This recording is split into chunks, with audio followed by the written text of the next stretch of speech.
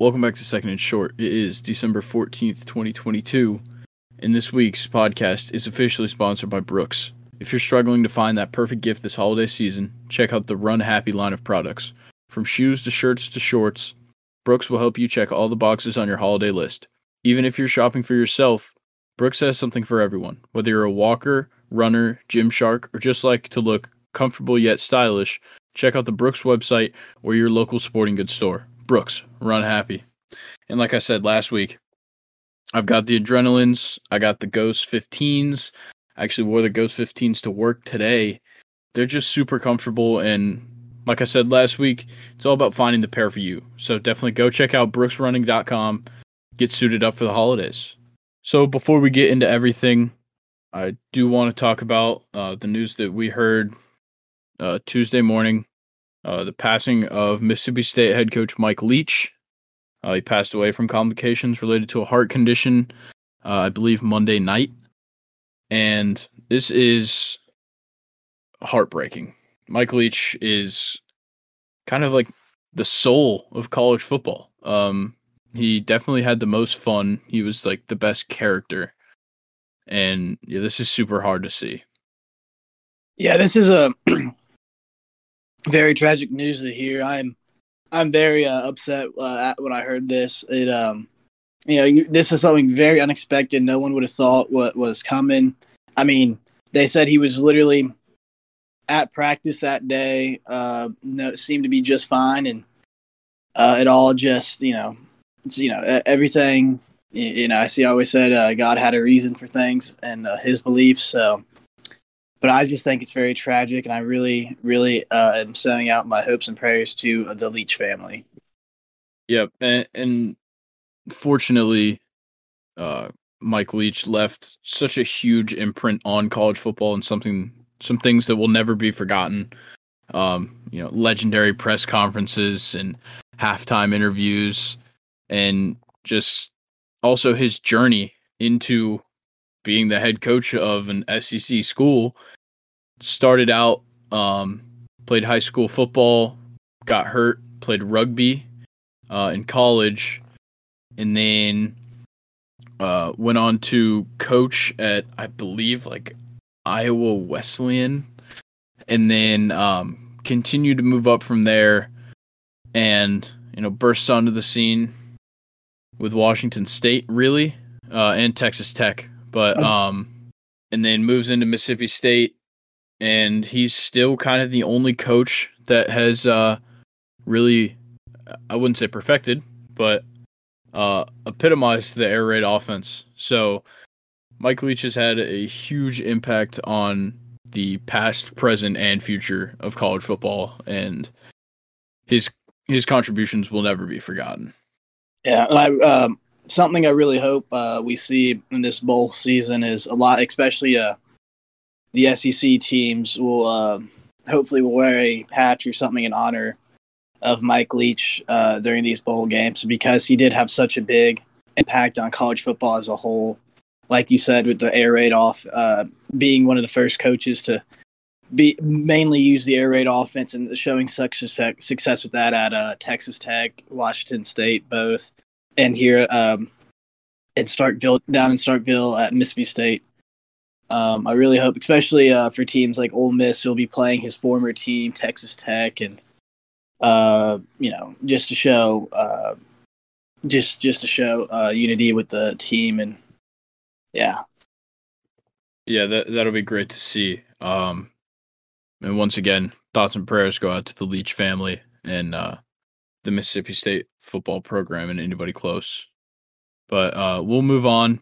And we'll get started into today's content. But we'll get started with NFL Week 14. Thursday Night Football, Rams-Raiders kind of turned into a great game out of nowhere. Like, it was 13-3 going into the half, and it seemed like it was just going to be another one of those Thursday Night Football stinkers that we've gotten used to this season. And then halfway through the fourth quarter, Baker Mayfield decided to make it a game. Like, I want to say they scored with like couple of minutes on the clock. I think 3 minutes on the clock. And then, so they scored the touchdown with 3 minutes and 19 seconds left. And then they force a 3-and-out by the Oakland. And then Baker Mayfield had one of the greatest touchdown drives I've ever seen. Yeah, I was thoroughly impressed by his by that last minute comeback drive by him. That I have to agree, that has to be one of the best touchdown comeback drives I have ever seen in all of my time watching football. He just completely him and the Rams offense just completely controlled that entire just everything they wanted went for him almost. Yeah, they started the drive with 1:45 on the clock, and they were down 6. 1:45. You go incomplete pass, hits the short pass to Tutu Atwell, and then throws the interception, but then they throw the pass interference, so LA ends up moving up off the play. And then Baker gets sacked for 9 yards, and at that point you're thinking, okay, well, this drive's over. And then unsportsmanlike conduct, 15 yards. And the unsportsmanlike conduct was questionable. I believe this is the one where the Raiders player just hit the ball out of the Rams player's hand. But people are kind of saying oh, well, that's soft to call that an unsportsmanlike conduct. But it was more of an unsportsmanlike conduct because he hit the ball out of his hands so that the ref couldn't get it because the clock was still running. Yeah. So I understand the foul call or the flag, but yes, you can complain that it's a soft flag, but it needed to happen because he was stopping play. And then just after that play, which kind of kept the drive alive, Baker throws a ball to Ben Skoranek in double coverage. And Skoranek, I don't even know. I've watched it 5 times now. I don't know how he caught that ball. I don't know how he came down with it at all. But that got them 32 yards. And then they're on the Vegas 40. He hits another pass to Skoranek. Gets him down to 2nd and 1. Spike the ball and stop the clock with 16 seconds left. And then Van Jefferson runs one down the left side, and Baker puts the perfect pass right into his hands in the end zone. And then they kick the field goal and win the game. That whole final drive was insane. Me talking it out does it zero justice. You have to go and watch that because it's something that you don't see. A 98-yard game-winning touchdown drive from Baker Mayfield. Yeah, I know that. Out of everybody in the NFL, I was not expecting Baker Mayfield to be able to do that. Yeah, he loves to surprise people. I think that's Baker's game because all we do is sit here and talk about how when he was with the Panthers, they were he sucks. He can't stop throwing picks. Blah blah blah. Same thing in Cleveland. Yeah, he won some games, took him to the playoffs once, but there was never a success story with Baker, and he just loves to prove people wrong to an extent. Obviously, I don't think he'll ever be a Super Bowl winning quarterback, but he does love to prove the haters wrong. He had to learn that entire playbook in 2 days. He got signed on Tuesday and played on Thursday. That is a ridiculous turnaround to come in. I think he came in after one drive and then lead your team to the win late in the fourth quarter. Yeah, I have to agree. Baker Mayfield always, from when I started watching him in college, likes to prove people wrong. And, I think the reason he's able to out in L.A., why he was able to get this game-winning drives, they do have some better players than Carolina. It's kind of something I said last week on him. He's going to be able to get you a win when he's got good players around him, but he can't do it alone, obviously. he's got to have some great players to rely on. Yeah, and in LA right now, you're missing Cooper Kupp, you're missing Allen Robinson. Like, he doesn't have very many weapons. His top 3 wide receivers were Van Jefferson, Tutu Atwell, and Ben Skoranek. Like, those are all guys that are arguably number 3 wide receivers on most teams. And he was able to get it done. Yeah, I'm very. Yeah, it's almost like shocking because, yeah, that's like we said already. Just not to say the same thing over, but yeah, that was just so impressive. Yeah, and if Baker continues to do this, I don't see him re-signing with the Rams, but I could see him maybe find himself a spot somewhere that isn't quite looking to pick up a quarterback in the draft. Maybe they won't have a great spot, but they're still looking at quarterback options. I think it'll be interesting to see what kind of stuff Baker can do. But let's get into Bills Jets. Bills defeat the Jets 20-12, and this was a solid game all around. Mike White had a crazy game by how it went. I believe he got hurt in the second quarter, hurt his ribs, goes to the back, gets an x-ray. They say he's good. He comes back out in the second half, plays a couple more drives, gets hit again, x-rays his ribs. They say he's good. Comes back out in the fourth, plays the end of the fourth quarter, is still getting beat up, and then they have a ambulance on standby for when the game was over and took him to the hospital. Like, yeah. What a warrior. Those hits on him, especially the one I don't remember which hit in the ribs it was on him, but I mean, he just about got broken half. That is him being able to come back out and play through that is so impressive, because 99% of athletes, if they get hit like he did, would not have gotten back up. I mean, hell, if that was Tom Brady, he would be dead. Yeah, just about anybody would have just been like, all right, we can give this one up. So you got to commend Mike White. He's still fighting for a job there. And at the moment he's got it, but an early injury in the game could lose you the job. So, big ups to Mike White being a warrior. And then on the other side of the ball, the Bills, they played all right. I expected a lot more out of them. Josh Allen didn't really have a great game. Honestly, he had a bad game by Josh Allen standards. Only 147 yards in the air with 1 touchdown. Got sacked 3 times. And then on the ground, he had 10 carries for 47 yards and a touchdown. So obviously, it's always great when a quarterback gets a rushing touchdown. But when you're Josh Allen, you expect a lot more from him.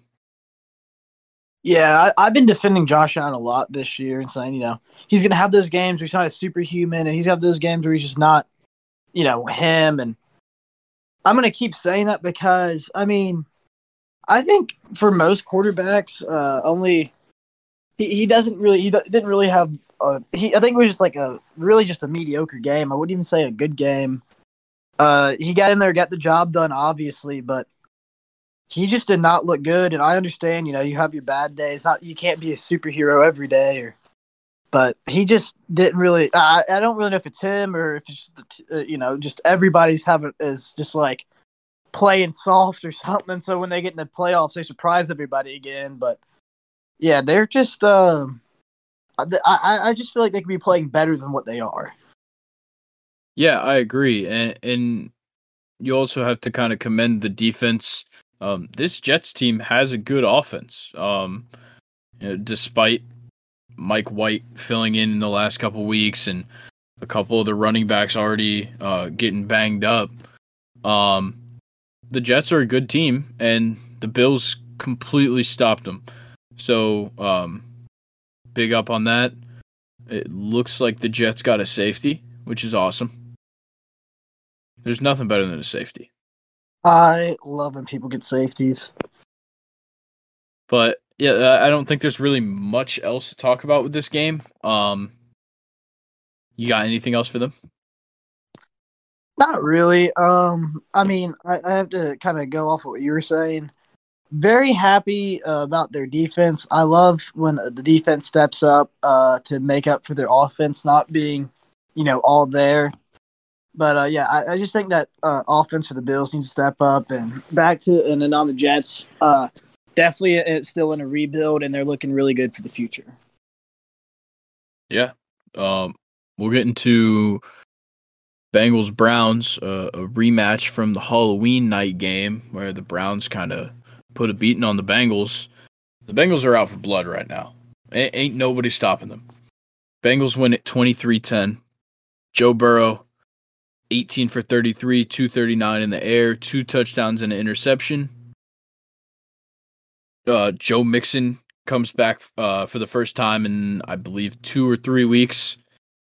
14 carries, 96 yards. Like, the offense gets it done. Jamar Chase, he's back in the lineup. I think this is his second week back. 10 receptions, 119 for 1 touchdown. I know the fantasy owners weren't very happy about T. Higgins. He was out, and then he was active. He gets in on 1 play, and then they pulled him off the field for the rest of the game, which is kind of crazy. But no matter what, the Bengals got it done, and that's really what counts. Deshaun did have a better game this week than last week. 26 for 42, 276 in the air with a touchdown and an interception. But what hurt the Browns here is they couldn't get it done on the ground. Nick Chubb, you're like one of the best running backs in the league, had 14 carries for 34 yards. Like, that is unacceptable from a guy who, at a point in this season, some people were thinking he was rushing for 2,000. Yeah, I agree. This running game by the Browns needs to really step up some because, like you said, they do have a top 5 running back in the league in their backfield, and you can't always put it on the running back. Sometimes they do just they have poor judgment and don't go for the holes their linemen give you. But usually when you're having such trouble on the ground, it's because your offensive line is not getting it done up front and you're losing the battle in the trenches.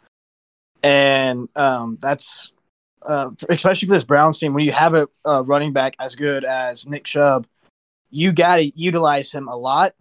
And it seems like they're just unable to. So for them to want to get back to, going to the playoffs again, they need to figure that out there, getting Nick Chubb, making sure he's able to run the ball and successfully run the ball.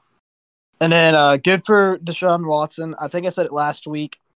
It's gonna be almost a learning process again because I said it last week. He's been out for 2 years just about. So it's gonna take a while for him to get back into being football condition, getting his football IQ back up, getting back used to everything. So he definitely is better than last week, but there's still he just needs to keep this, each week getting better and better, so we can go back to what we know Deshaun Watson as. And then on the Bengals side, I mean they're just firing on all cylinders. Everything's looking good for them. Everybody coming back healthy. This was a great time for everybody to come back to be back and be healthy. So they're all, gelled back together and looking good for the playoffs. Yeah, I said a couple weeks ago that I thought the Bengals were going to make it to the Super Bowl, and right now they look unstoppable. They beat the Chiefs last week, which looks super good, and then anytime you can beat a division opponent, it looks really good. So it's a big win for the Bengals, and they just got to keep riding off this. They're playing great football. We will go to a game that did not have very great football. The 1-11-1 Texans taking on the Cowboys. The Cowboys take it 27-23, and the Texans had the lead. I guess like the whole second half until the Cowboys had the comeback in the fourth. It was extremely surprising. Yeah, when I was checking in on this game, I was very shocked to see the Texans leading that game in the second half, and I was kind of hoping for the downfall of the Cowboys there, but they were able to pull it out at the end. And I say it each week. There's always, every team's gonna have their off game and not look too good, but I mean, you can't have your off. I mean, it's good they had it to the worst team in the league, but you can't play that bad against a team that's 1-11-1. Yeah, like the Texans are bad. Like they're bad when you look at the box score and you see that Jeff Driscoll was in the game. But like for Dallas, I think I'm willing to say that Zeke and Tony Pollard are I'd probably say one of, if not the best running back duo in the league. And that primarily comes from Tony Pollard's ability to run and his abilities in the receiving game. He's consistently doing great things in the receiving game. He got 4 receptions, 20 yards and a touchdown, and then on the ground, 10 carries, 42 yards and a touchdown. So I really think that those two in the backfield could make a huge impact on what the Cowboys are able to do in the playoffs. Yeah.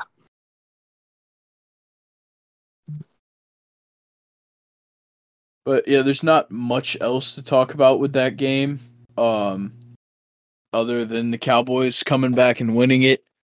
But we'll get into Lions Vikings. Probably one of the bigger upsets of the week.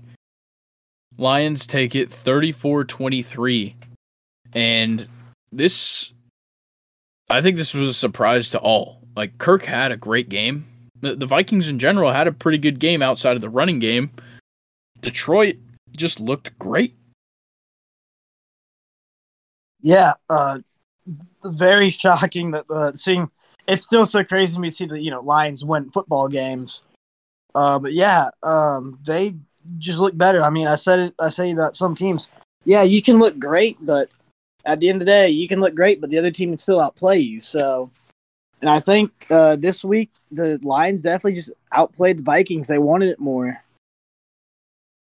Yeah, and I would have liked to have seen on the Viking side a little bit more effectiveness in the offense. Like Kirk Cousins he was 31 for 41, 425 yards and 2 touchdowns. He didn't turn the ball over at all.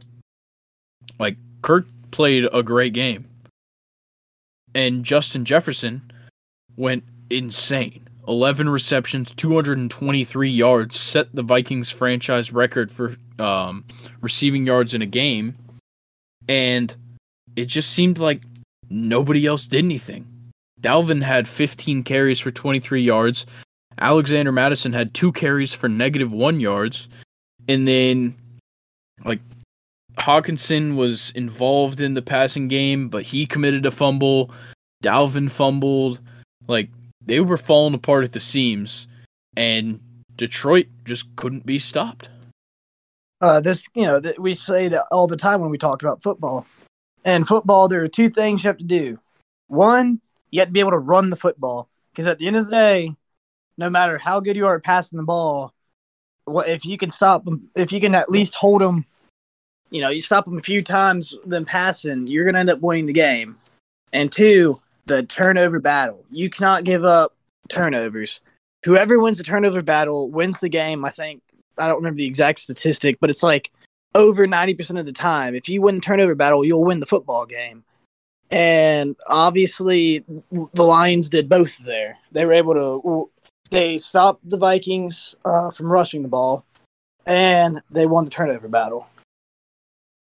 Yeah, and I think there's a couple of questions that kind of arise from this game. Obviously, people are going to say that the Vikings are frauds. I don't think they are. They still have a great offense. The defense just wasn't there today. And it's not like the Lions are a bad team. They've gotten a little bit unlucky with health just across the board. But when all the guys are back, Jameson Williams is back, his first game back, 1 reception for 41 yards and a touchdown. Like, there's guys on this team that can make an impact. And I think the biggest question here is if the Lions kind of turn it around here, they've got a chance to make the playoffs. Do you think Jared Goff is still going to be the answer? Because the Detroit Lions right now are looking at the 3rd or 4th pick from the Rams, and they'd be in a great spot to pick up one of the quarterbacks. I think you would have to go for one of these quarterbacks in this draft class if you get a top 4, top 5 pick, because, I mean, Jared Goff is good and he has his moments, but to me, he's just the slightly better Baker Mayfield. He can win you some football games and he'll have his moments, but when he has a bad game, it's terrible. Yes, but I mean, like, if Jared Goff can string together some performances that really wow the coaches and wow the front office, I see no reason to move on from him right now. I think maybe you could still pick one of those quarterbacks and let him sit for a couple of games, see how it goes. But when you've got a guy like Jared Goff, who has shown that he's talented, he's been to a Super Bowl. I feel like people forget that. He led that team to a Super Bowl, and he can make a difference in a game. He has that ability. It's just about when can that be pulled out of him. Because we see it all the time where he just goes on like a dry streak for a couple of weeks and he just stumbles. But he can have performances like today, and he can do that relatively often. And I think that's valuable to a franchise. But, like you said, it's hard to pass up on the opportunity to pick one of these quarterbacks when you've got a top 5 draft pick. Yeah, I think, in my opinion, yeah, give him the chances, and if he does keep being better, you can always give that younger quarterback that you draft. If Jared Goff, just let's say you draft him, and then the next season you start him, he becomes a superstar. All right, then you just have a very backup quarterback with a lot of potential. That's some you can trade him away for if you need to, whatever. But I think as of right now, you cannot pass up the opportunity, especially with these quarterbacks in this draft class. From just the way they look in college, we don't know exactly what they're going to look like in the league, because it's almost impossible to say that they're going to be great in the league or not. But I think this will be. You got to take Bryce Young or C.J. Stroud or one of these guys in this draft class. You just have to, because Jared Goff has not fully proven himself. And why take that full risk on him? Yeah, I see where you're coming from. But we'll get into the next matchup, which is kind of the next upset of the week. The Jacksonville Jaguars beat the Tennessee Titans 36-22. And this was all Trevor Lawrence. This was the Trevor Lawrence game. 30 for 42, 368 yards, 3 touchdowns, no interceptions, didn't even get sacked once. Like, Trevor Lawrence put on a clinic today. Can we shout out my boy Evan Ingram? Holy crap, he had himself a career day. I mean, I believe it was I don't remember the exact statistics. Yeah, I've got it up. I'll read it off because it is truly amazing, especially when you realize that it was Evan Ingram that did it. 11 receptions, 162 yards, 2 touchdowns. And, I mean, this is what people were expecting from him when he was drafted, especially after his rookie year. I think people forget he sat, I believe, 3 or 4 NFL rookie records. Both for his at his position, and he set several records with the New York Giants as a rookie. And so this is the type of game people were expecting from Evan Ingram. Yeah, he went and had some not the best, not doing too well later with the Giants. They released him, but I think since he's been down there in Jacksonville with Trevor Lawrence, he's looked so much better. Yeah, he has for sure. And they've actually got like a good amount of options in the passing game. Zay Jones has been a pretty consistent target throughout the year. Christian Kirk is obviously a pretty good wide receiver. Agnew, Marvin Jones Jr. Like you have some guys that have spent a little bit of time in the league now that are true pass catchers. And then they didn't really do much in the run game, but at the same time they didn't really have to.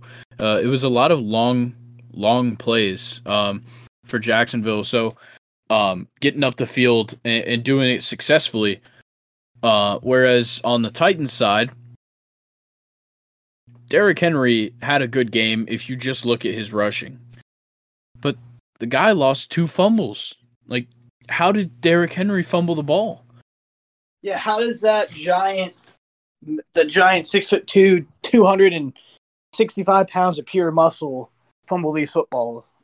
Yeah, and when things happen like that, it forces the offense to get on the back of the quarterback. And Ryan Tannehill is just not that kind of quarterback. You can't put the offense in his hands. He didn't even have a bad game, but he doesn't have the ability to truly make a difference through the passing game. Well, yeah, and I'm going to reiterate what I've said a bazillion times before. They traded away a top 5 wide receiver in the league. For what? If they would have kept, because they had arguably the best running back in the league with Derrick Henry, and then they had a top 5 wide receiver. So all they needed was Ryan Tannehill, who is, just honestly a run-of-the-mill quarterback. He can put the ball where it needs to be. He can win you the football games. But then they trade away their best weapon, and now they're basically fully relying on Derrick Henry to be their offense. But let's be honest, A.J. Brown didn't fit the way that Ryan Tannehill plays. Tannehill isn't going to be chucking the ball downfield, and I think that's what A.J. Brown has done so well with the Eagles this year. Yeah, they can use him for screens, but A.J. Brown does best when he's got just a straight post route, and he's got the opportunity to truly show his catching ability and his speed and physicality, whereas when he was playing for Tennessee, you can't really just send him straight down the field because Tannehill can't make the throw. Well, and then that goes to your coaching.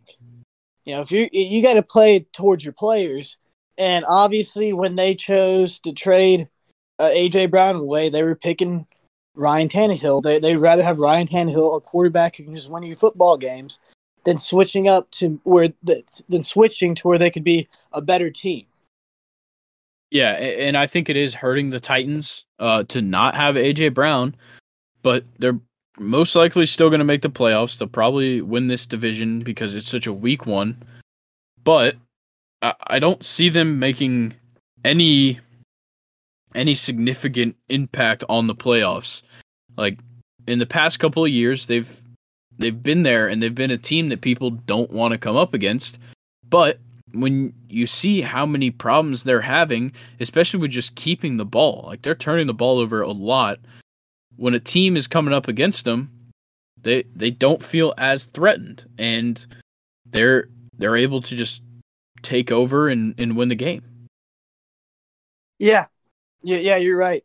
I just think they made. I just will say it every single time we talk about them. It was just a poor decision there. I can't believe they chose Ryan Tannehill over A.J. Brown. Yeah, but we'll move into one of the just an absolute beatdown. The Philadelphia Eagles beat the New York Giants 48-22, and it really shouldn't have even been that close. Like I feel like even just the halftime score was probably a better representation. It was 24-7 at halftime, and Philly just looked dominant. Like Jalen Hurts had a great game in the air. He had a great game on the ground. Miles Sanders was just doing his thing.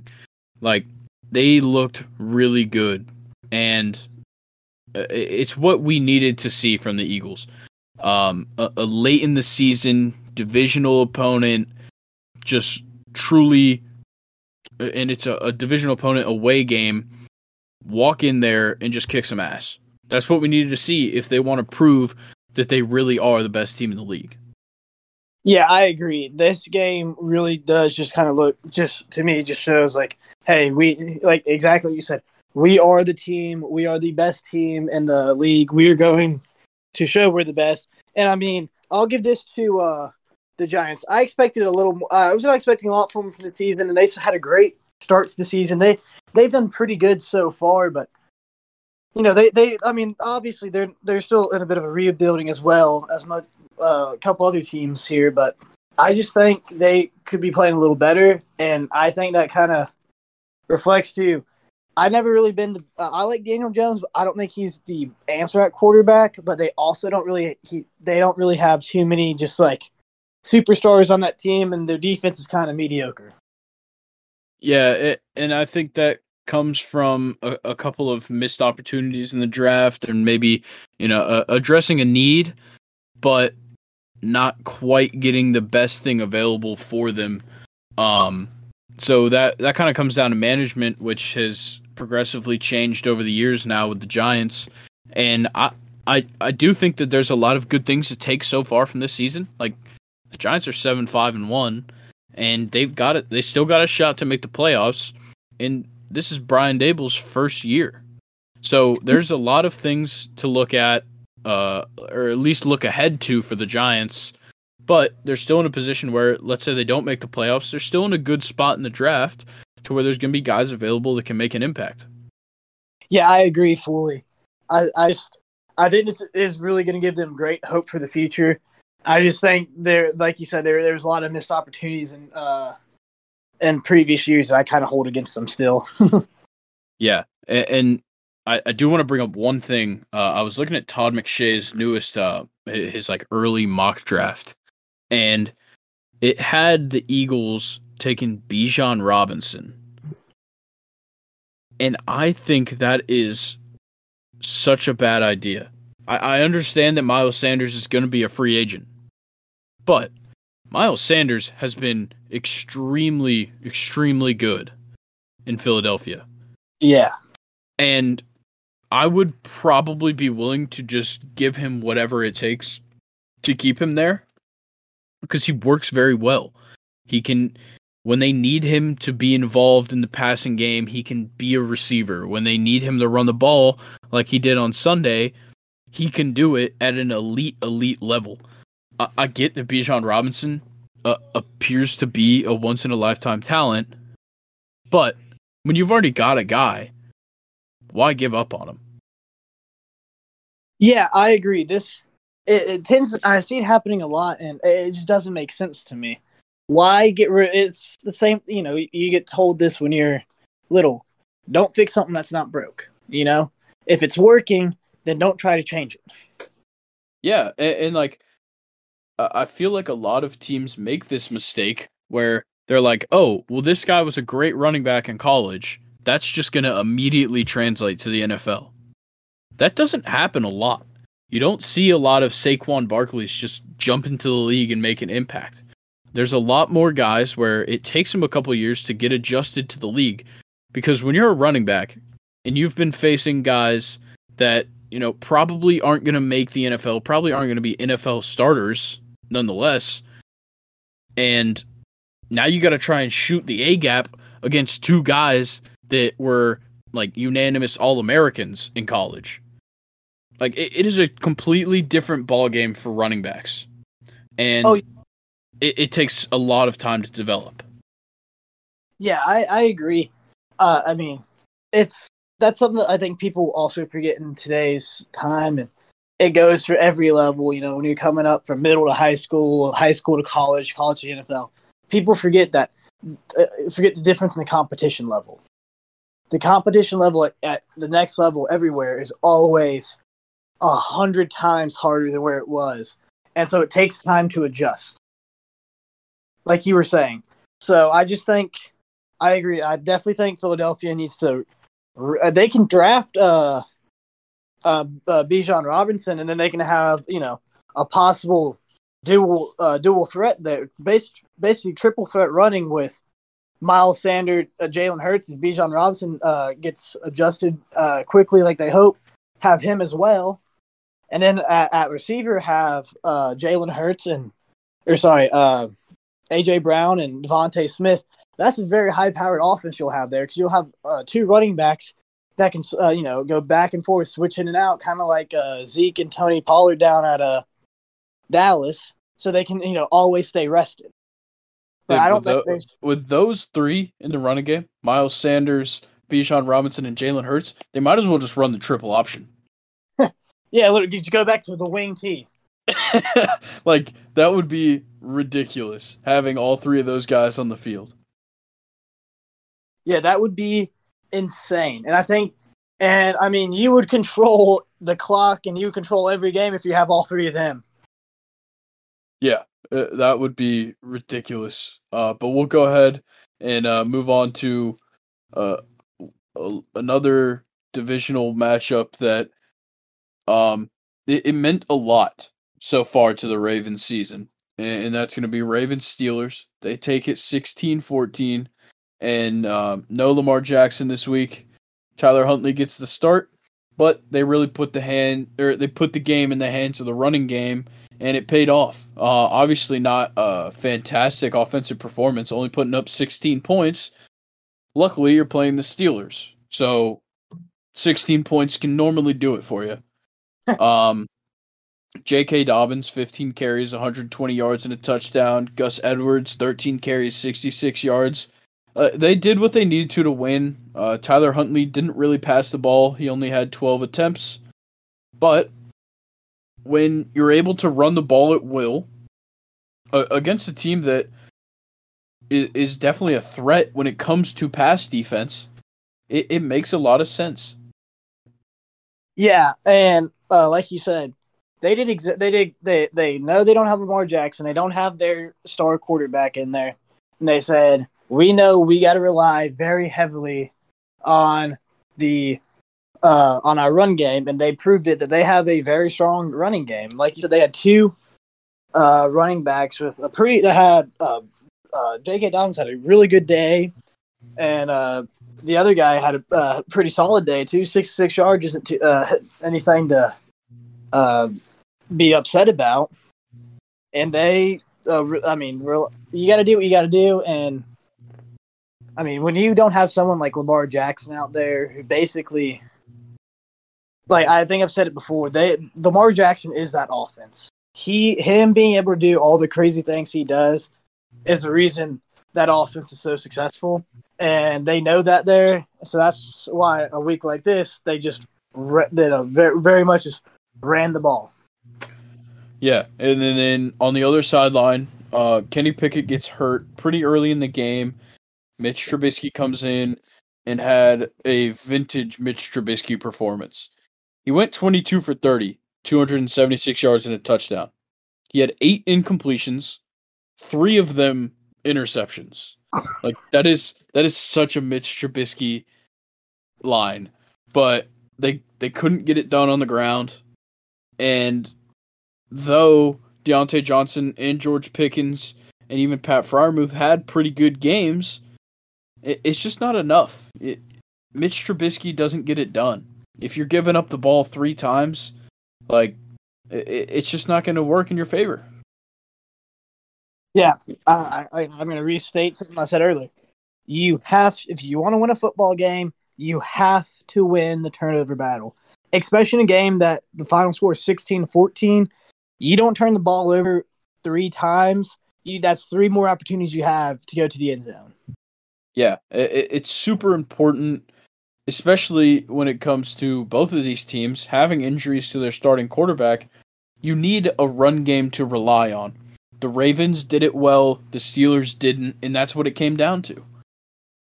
Yeah, I agree.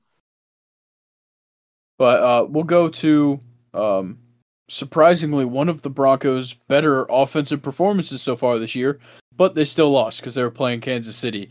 Kansas City gets the win 34-28, and Patrick Mahomes, he did his thing. Outside of the 3 interceptions, it's super surprising to me that is even there. I feel like I haven't seen Patrick Mahomes throw that many interceptions in a single game, but the passing game got it done. Obviously, the turnovers didn't help, but Pat Mahomes had 352 in the air and 3 touchdowns.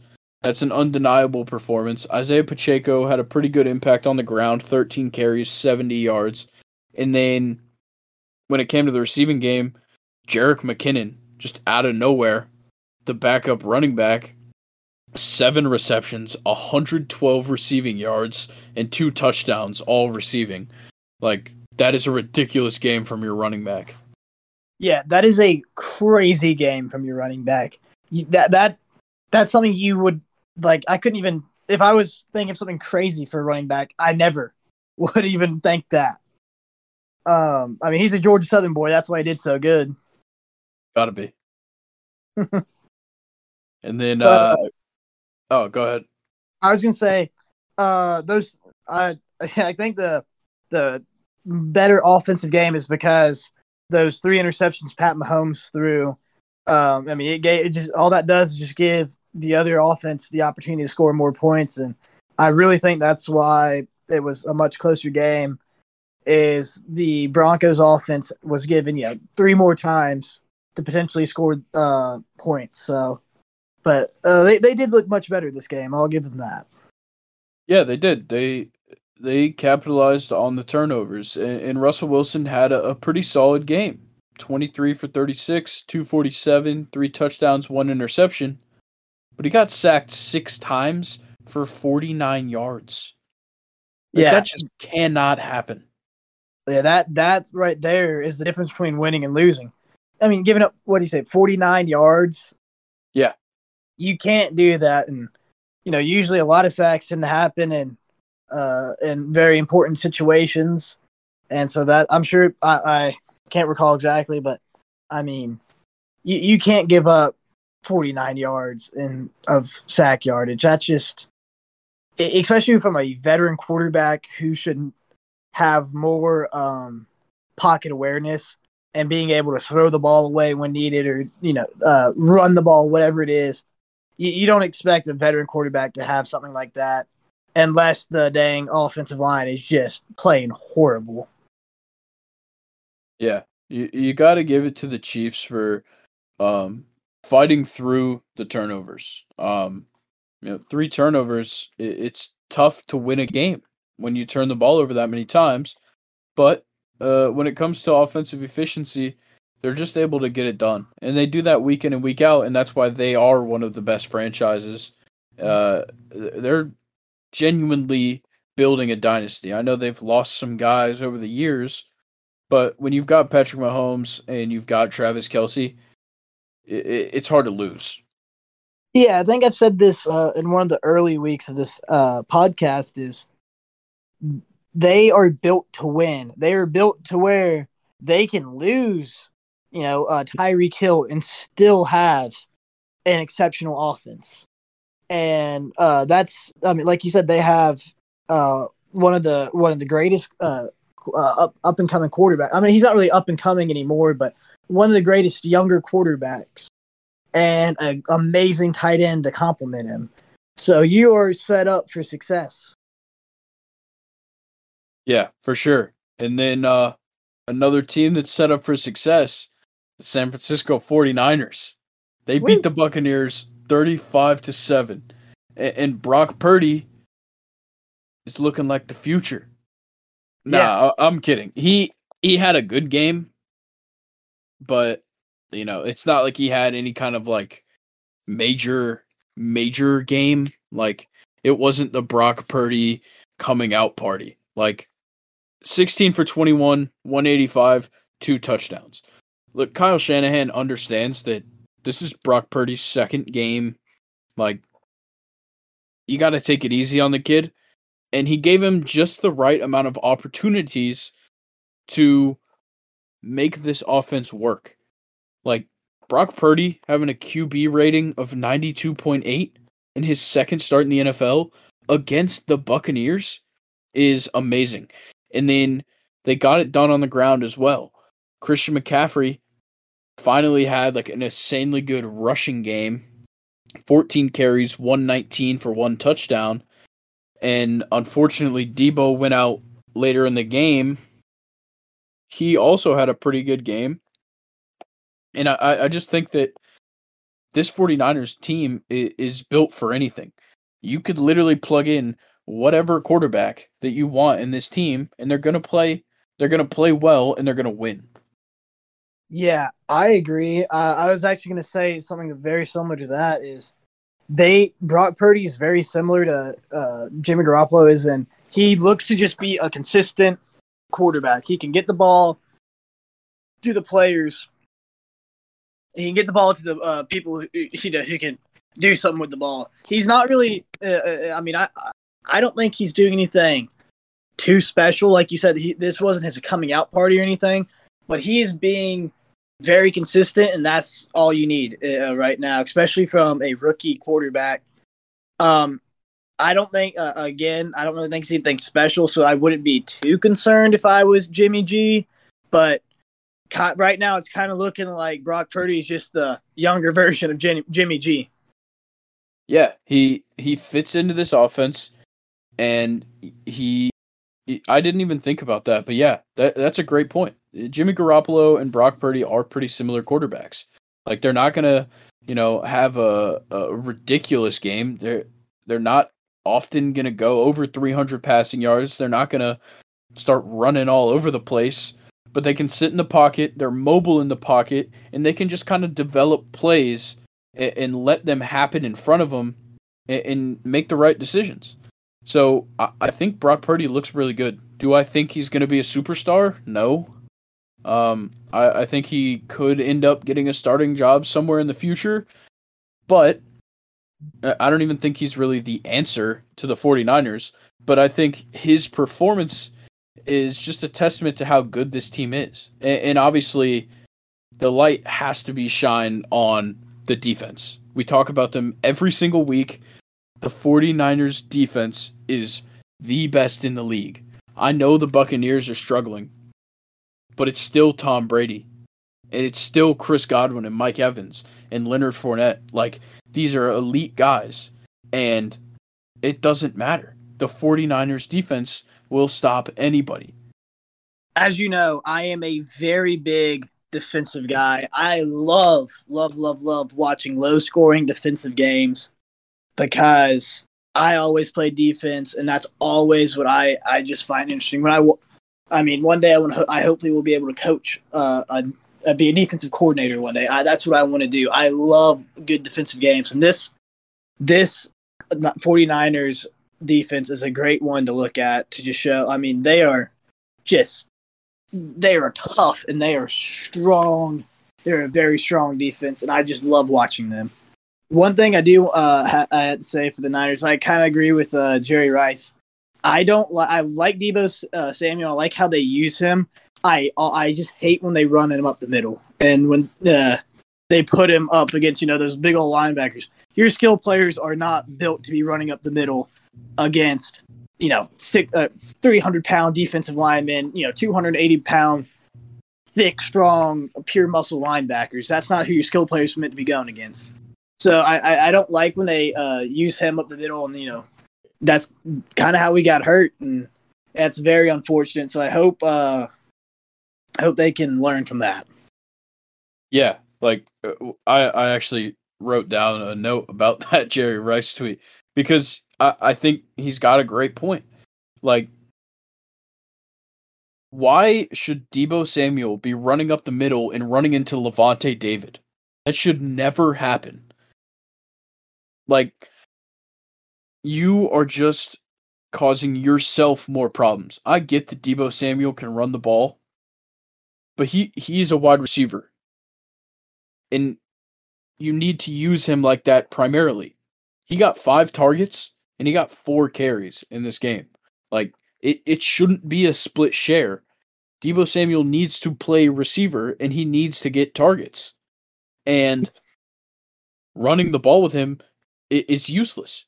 Look, you could use Ayuk. I think Ayuk is a little bit more of a running back than Deebo Samuel, but you still have Christian McCaffrey, and you still have Jordan Mason. Like, those guys can get it done themselves. You don't need Deebo Samuel trying to get tough yardage. Yeah, I agree. every time I've watched them for a few years, that just doesn't make any sense to me. Why you're bringing in a skilled position to go someone who's 6'3", 215 pounds against someone who's 6'4", 265 pounds and can bench the freaking world and squat the freaking sun. Like you can't. That's common knowledge. You just don't do that. But he gets paid a lot more money to do that than I do. So fair enough. But we'll go to another one of the 4:00 slates. Carolina taking on Seattle. Carolina actually pulls away with the win, 30-24. Sam Darnold starting for the Panthers this week. And I think this game was a similar thing to what we were just talking about with the 49ers, where they didn't want to force Sam Darnold into having to make a huge impact on this game. He just needed to do what he needed to do, and that was hand off the ball and pass when you need to. 14 for 24, 120 with a touchdown. I will take that every day from Sam Darnold. Limiting the turnovers with Sam Darnold is the key. And when you just let him hand the ball off, when you've got two guys in the backfield that are really skilled, Chuba Hubbard, great player. Donta Foreman, another great one. Like, yeah, they're not like top tier running backs in this league, but they can get it done. And that's exactly what they did today or Sunday. Yeah. To speak on the Seahawks side is their offense didn't look too bad. I think the biggest thing with Seahawks team is they got to get they got to work on their defense this offseason because I think they're pretty set offensively. I mean, they still have Tyler Lockett, DK Metcalf. They have Kenneth Walker at running back, and Geno Smith has been playing very well. I definitely think this offseason they've lost, everyone, every defensive player of prominence they've had in recent years have, either been traded away or retired. So I definitely think for them in the future to be Super Bowl contenders, divisional title winners, they need to really work on that defense. Yeah, and obviously they still have guys. And they've got a couple of really good young guys. Kobe Bryant out of, I believe he came from Cincinnati. Boye Maffe's very good. Bruce Irvin is still makes an impact on the game. Like, there is bright spots on the Seahawks defense, but it's really just about getting a full unit there. And it's just something they don't quite have. But there's not too much else to say about this game that we haven't already said. Is there anything else you wanted to put out there? No, not really. Just piggyback on what you were saying. Just they got to fill those holes on defense, and I mean they lost probably their biggest leader in Bobby Wagner this offseason, which I know he was getting older and up there, which I understand why they did, but they need another just leader on that defense, a new leader. Yeah, I agree. We will go down to Los Angeles Chargers taking on the Dolphins. They pull out the win 23-17. And this kind of goes back to what we have been talking about over the past couple weeks with the Chargers, is that, look, Justin Herbert is a superstar quarterback, and you just got to let him do his thing. And he sure as hell did his thing on Sunday. 39 for 51, 367, 1 touchdown. Like, Justin Herbert looked so good in this game, especially when they couldn't really get the run game going. They were giving Eckler opportunities. He couldn't quite break out. So having Herbert able to just stay composed in a very close game is super important. Yeah, I agree. He's just such a good quarterback, and he does really have a bright future ahead of him. When they play him right, they look really good. But and some of their losses, they just did not utilize him properly at all. And the offensive line looked a little better this week, so that's good. Yeah, they still gave up 4 sacks, but I think what's important to note with this Chargers offense this week is that there was a lot of their weapons were back. They finally have Eckler, Allen, and Mike Williams all in the lineup, and you can see it in the box score that it really changes the game for them. Yeah, that is that. Oh my goodness, I cannot speak. Sorry. Yeah, having your weapons back obviously does make a difference because they're called your weapons for a reason. But yeah, having everybody back and being back to healthy. I mean, just like look at the Bengals. With everyone being back, they look like an not unbeatable, but look like one of the top teams in the league right now. So that's something that is always great to happen when everybody, especially towards the end of the year, when you need everybody to be 100% and they're all coming back. So this is looking really good for them going into the playoffs. Yeah, and then for the Dolphins, like this offense looked very bad, probably the worst it's looked all season. Tua only got 145 passing yards. He only completed 10 passes. And then in the run game, they only had 19 carries as a team and 92 yards. Like, they couldn't get it done either way. And obviously that shows in the score, but they looked so bad. Like, probably the worst we've seen them this whole year. Yeah, I can't even begin to say how disappointed I am with that offense. Not only because I have Jalen Waddle in my fantasy, and he only got me 5 points this weekend, but they just did not look good at all. I mean, yeah, they scored 17 points, but they just looked terrible. Yeah, it was a pretty bad performance for them. But we'll get into the Monday night football game.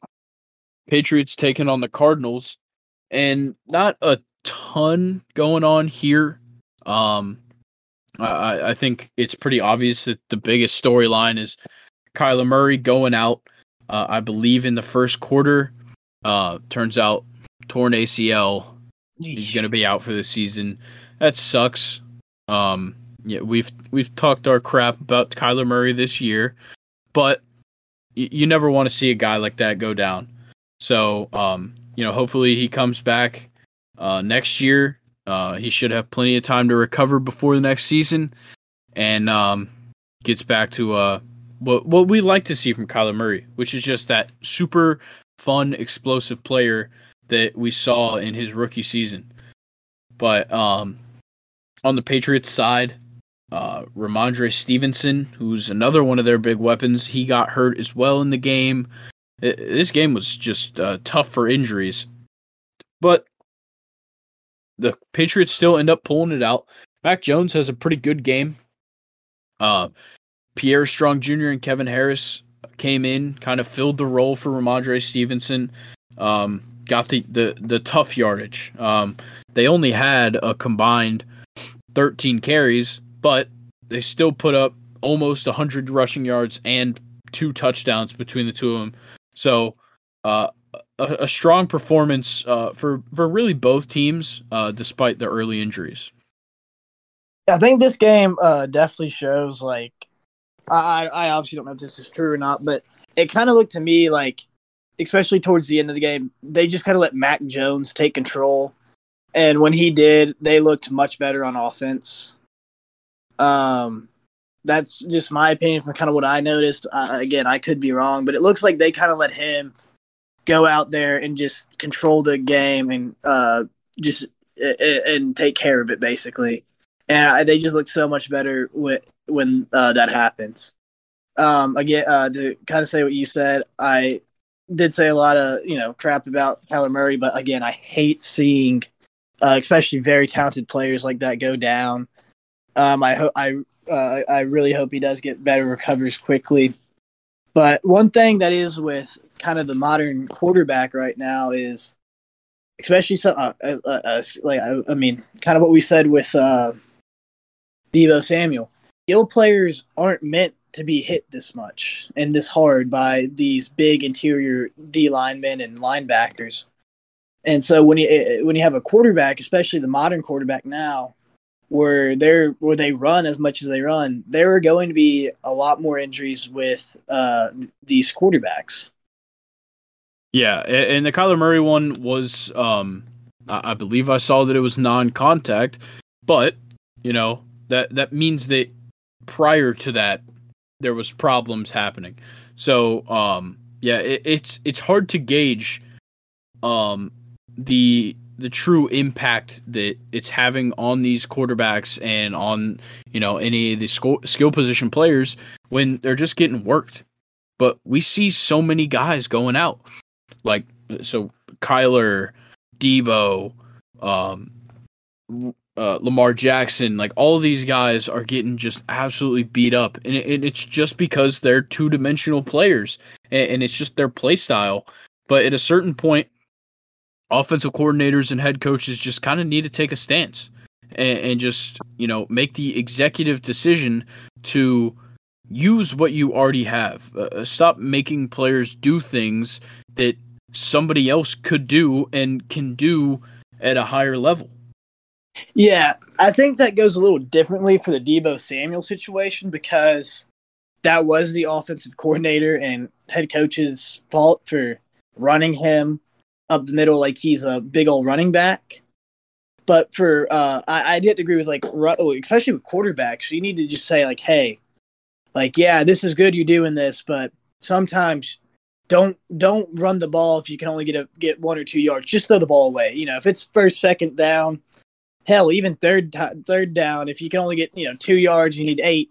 Just throw the ball away. It's not worth putting yourself at injury. Yeah. Just something else on injuries I want to say is the NFL makes so much money and has so much money. No, and I understand there are a lot of domes, but there should be a way that they can get real grass into these domes and inside playing venues, because real natural grass is significantly better on your joints, especially your knees and ankles and hips, than AstroTurf.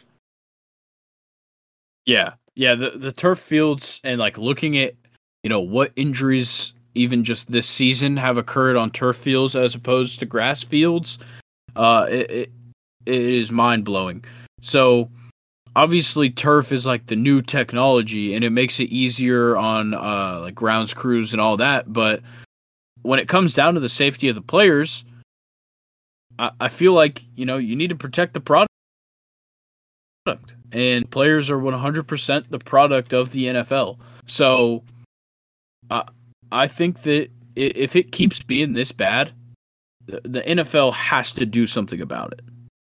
And this has been from when AstroTurf first came out.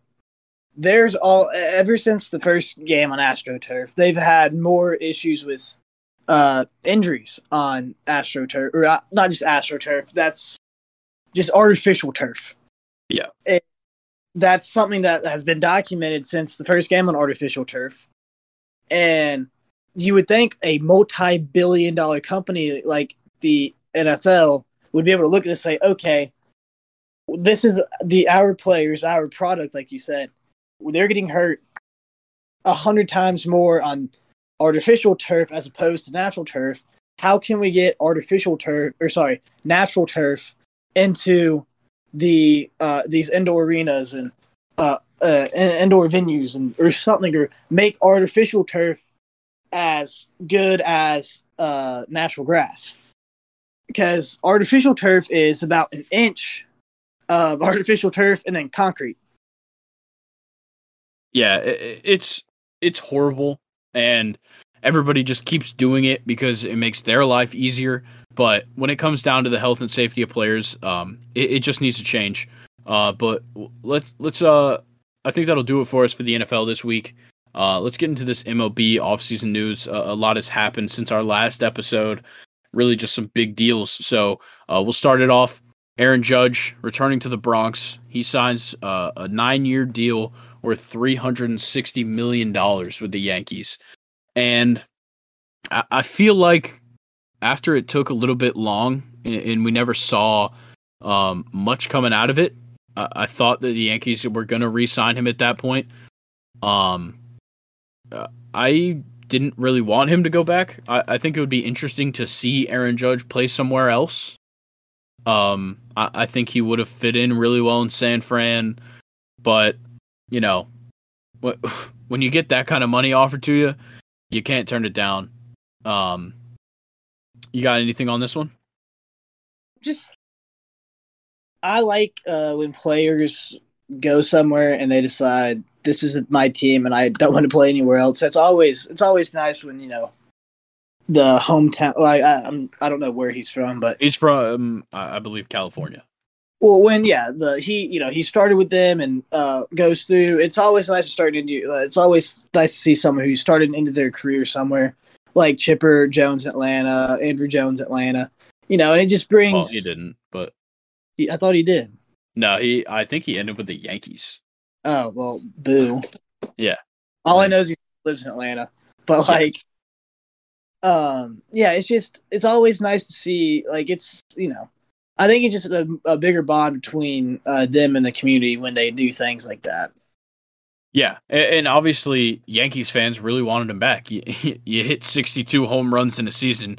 They're gonna want you back. But We'll move on to a signing that actually kind of surprised me. After we saw the Cubs kind of spending a little bit of money here and there, like getting Cody Bellinger, picking up a couple of pitchers, I thought that Wilson Contreras was going to re-sign with the Cubs.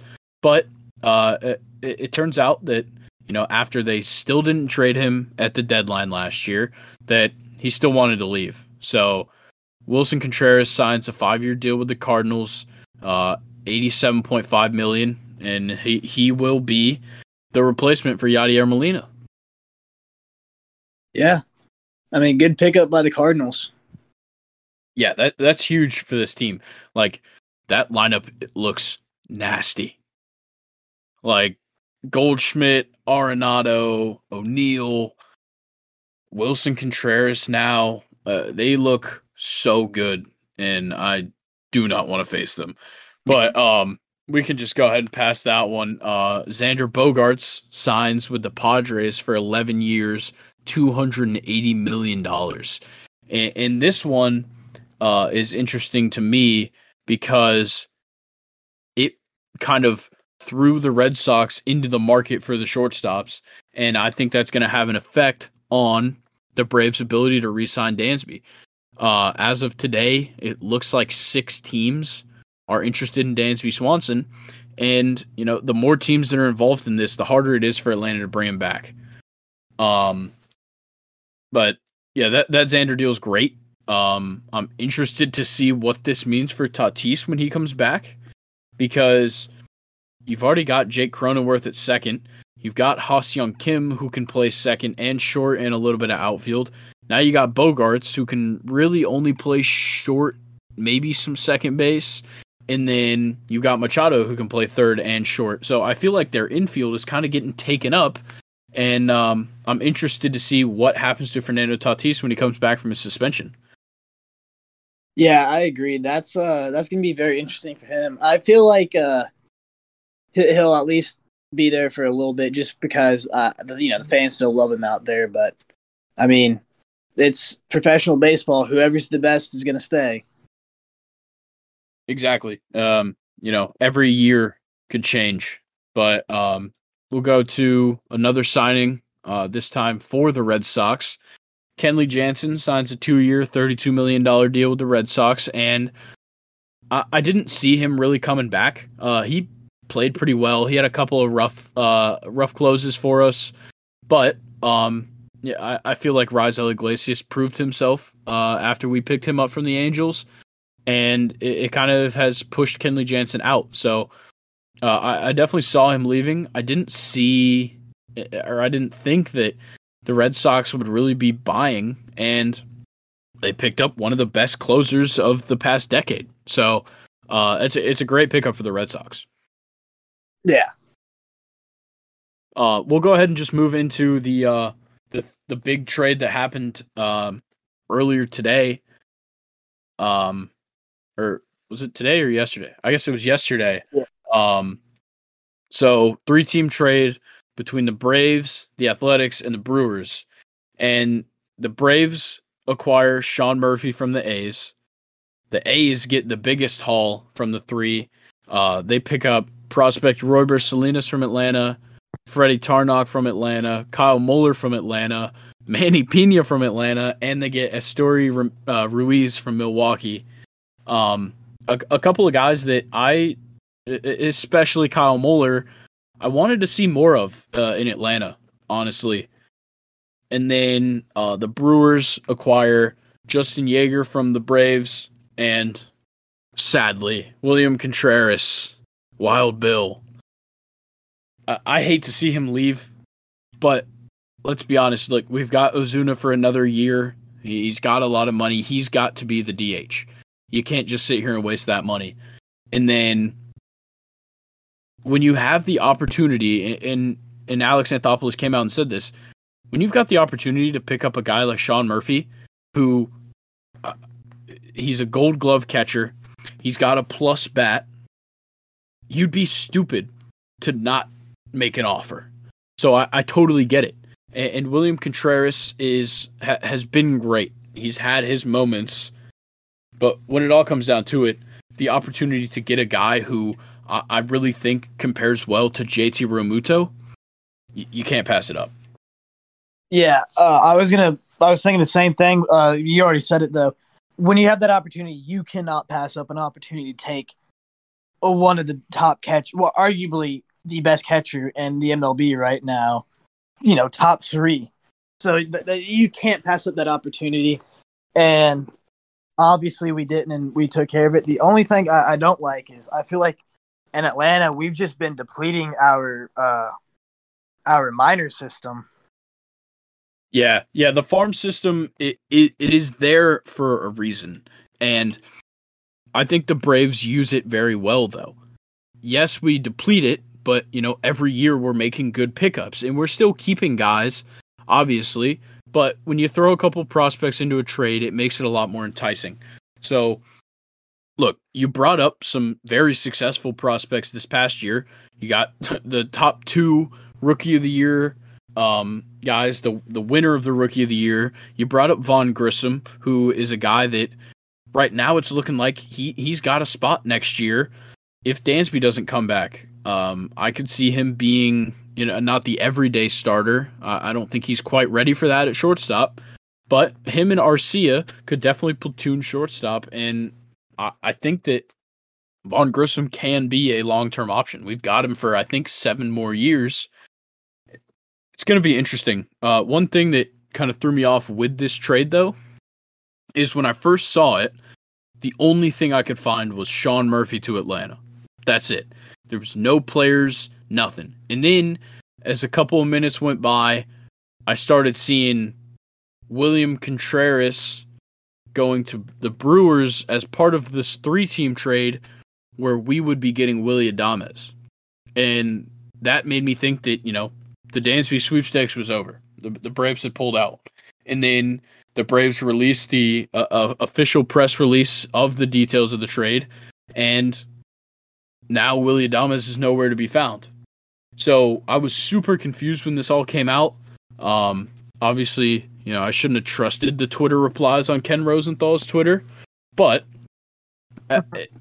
it definitely threw me for a loop. But I'm going to be honest. I think Willy Adames is amazing. He's a great shortstop, and he would have made an impact on his team. But I'm interested to see what we can do with Vaughn Grissom. I don't see why people want him to be replaced. I get trying to sign a great shortstop. It's awesome.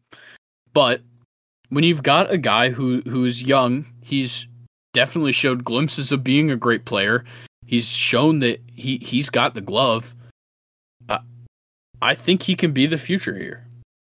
Yeah, I agree. I don't know why people won't. I understand why people do, because the thought of, because especially in the this past season, how well Dansby Swanson played, is I think people believe that if we get rid of if we can't re-sign Dansby and he goes elsewhere, we're gonna have this giant hole in the roster.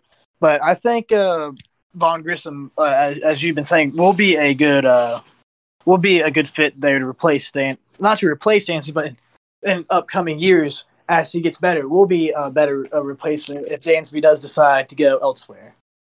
Yeah, and we can move on from the MLB. Obviously, you know the hot stove is burning, but we'll just have to keep waiting on it. And we'll move into the one and only college football outcome of the week: Army-Navy. Army gets the win over Navy, 20-17, and I know you have a lot more to talk about this game than me, so feel free to give us the analysis.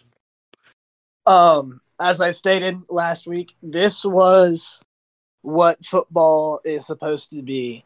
It was a very tough, very hard-fought game on both sides. Both sides gave their all the entire game. Mostly low scoring. I believe they went into halftime 10-10, or sorry, not halftime, overtime, either 10-10 or 17-17. I can't recall. But, I mean, it was a great, great game to watch.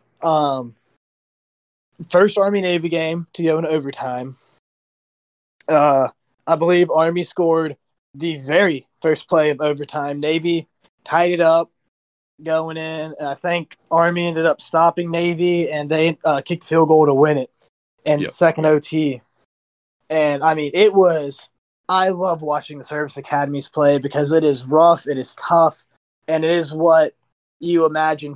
When you think of football, it's what you imagine because it is between the tackles, just powerful play. Oh, I just love watching it.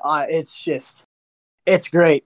But what the biggest outcome that took me by surprise is immediately following the game. I think they said within like an hour, Coach Ken Niumatalolo, the Navy head coach, who's been there now for 15 years as the head coach, after going 2-7 in the last 7 games, or his last 9 games against Army, I believe, they decided to mutually part ways, as in more like the athletic director walked in and said, "You're done." Yeah, and I think the most important part, you know, outside of the you know Twitter kind of going crazy over how it happened with his firing, he was sitting alone in the locker room, and the athletic director walks in and fires him.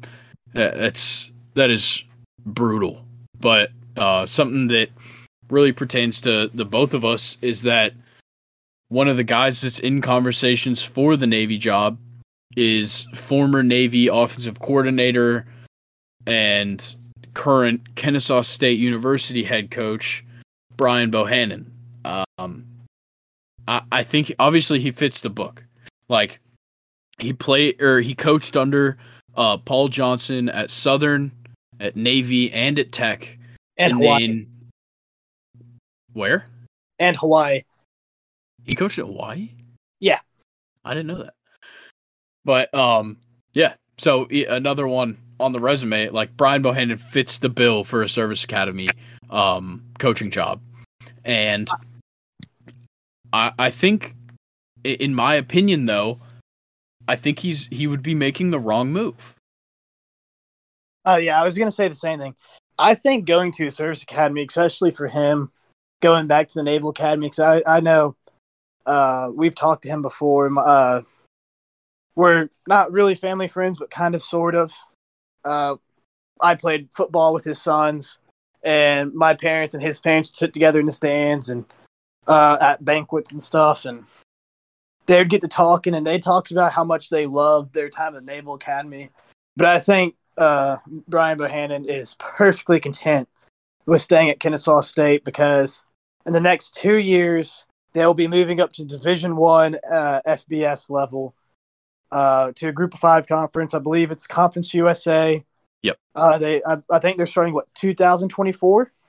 Yeah, that'll be the first season. They're technically in the transitioning phase this season. I think Kennesaw State, they know that their football program is still struggling, not performance on the field, but getting fans and building the culture.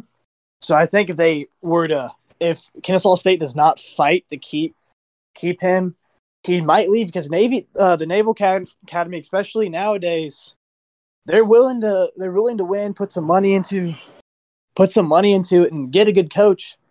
But I think another thing that might Navy's also, if you watched them a little more this year, which they didn't do it a lot, but they are a little bit with Army too, and they have Jeff Monken, one of the greatest triple option coaches, along with Paul Johnson. They're all kind of slowly starting to ease away from the triple option, but they still run it a little. But in modern day college football, especially at D1 FBS level, you cannot run a triple option offense just because you have to run it perfectly to a T. Everyone has to be perfect, and the slightest mistake will, ruin the entire drive for you. Will ruin all the momentum. So I don't think they'll end up going with Coach Bohannon because he is not. He also still has, I think, one child still in school, and I think they're perfectly content with staying at where they are right now. And I bet that he'll probably use it as getting a little leverage, though. Yeah, I think the big thing here is that Brian Bohannon has completely built up this KSU football program. Like he was their head coach starting in, I believe, 2015. He started the football program there. Yeah, which was that football program at KSU. Everybody can thank Vince Dooley for that starting. He was part of the group that was brought in to start the program there. But yeah, he's been at KSU since 2013. And they've done their thing. They were in the Big South. They played rather well in a couple of years, 2017, 18, and 21 in particular. They were really good. I believe only 1 year they didn't. Only 2 years of him being there, they didn't make the playoffs. It is now at 4. So 3 years while they were in the Big South, 2015, 2016. I don't think there was a playoff in 2020, so that could be one of them. And then they didn't make it this year because they were absolutely horrible. But, go ahead. Well, I was going to say, and I really hate it because I love the triple option offense because, like I said, it is just traditional. Just I'm going to run this ball up your throat all game and prove that I'm tougher and better than you. And I just don't think with how football works today and skill positions and how everything is, you just can't run that offense and you can't get the players for it anymore. Because it's so tough and it's very, very difficult to run. So a lot of kids don't like to run it anymore. Yeah. I think what is important in this situation here with Coach Bohannon is that, like you said, he has built that program. And how could he abandon them right before they're making the jump? Like, this is a quick turnaround. Like, this program started only a few years ago, and they're already making the jump to FBS. This is big. And, they're at a school where it's now like the 3rd or 4th highest populated university in Georgia. And, people do care about this school.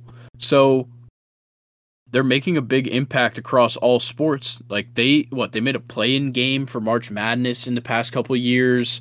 They made it to the regionals for baseball.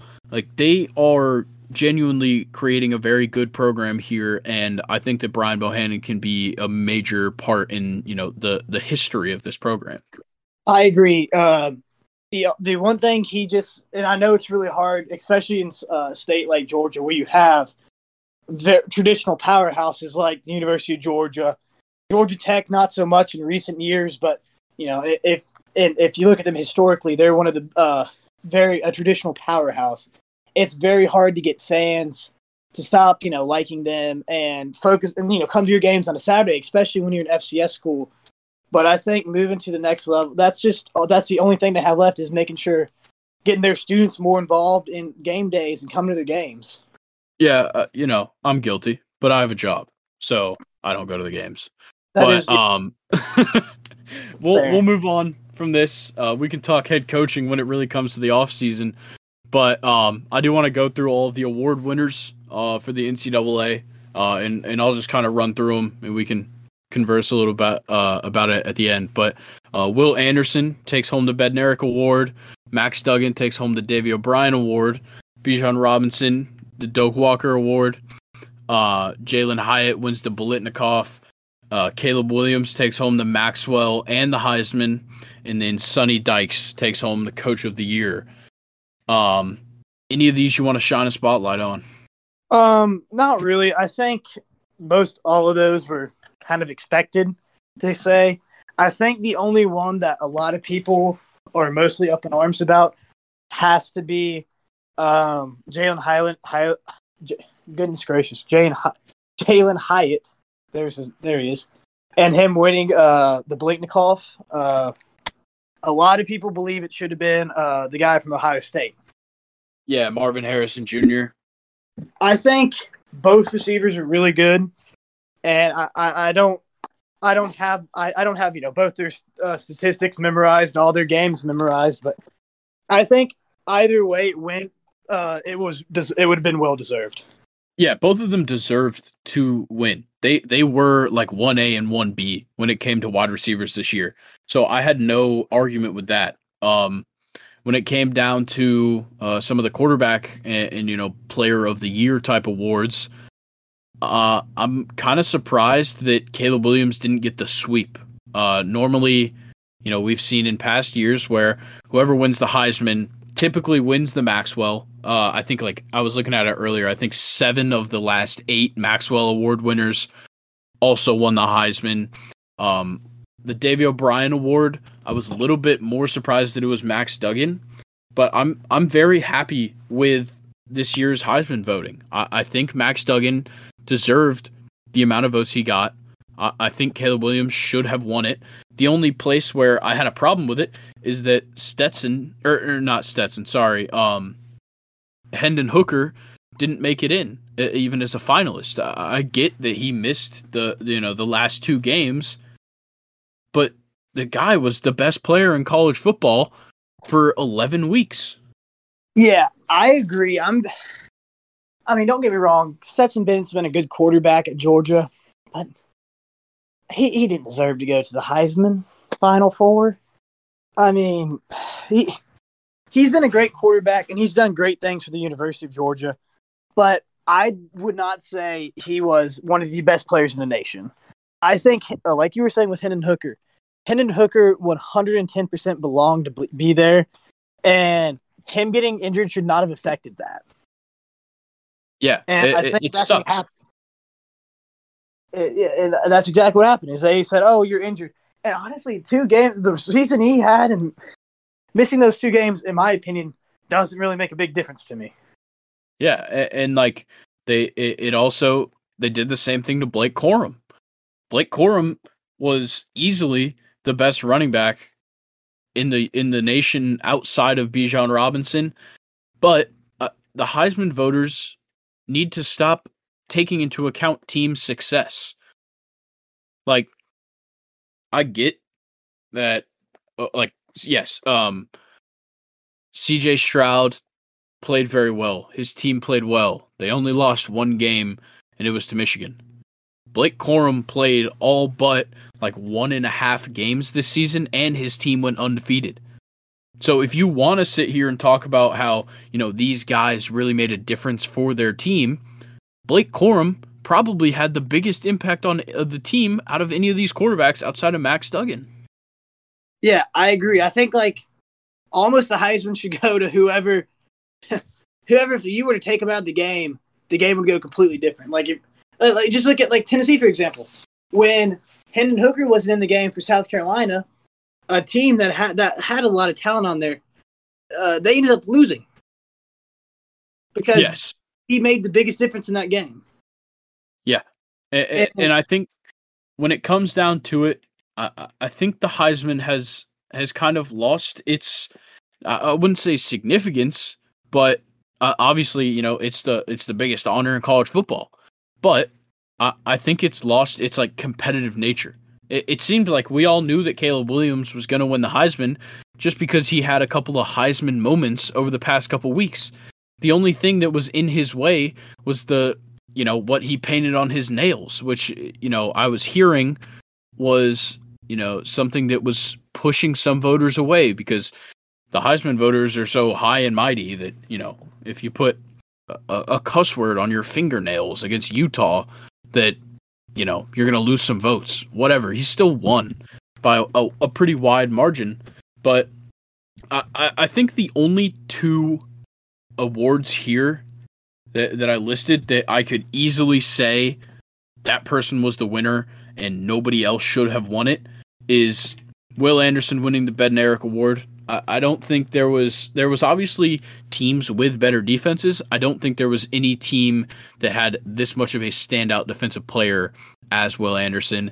And then the other is Coach of the Year. Obviously, Sonny Dykes was the Coach of the Year. Oh, 110%.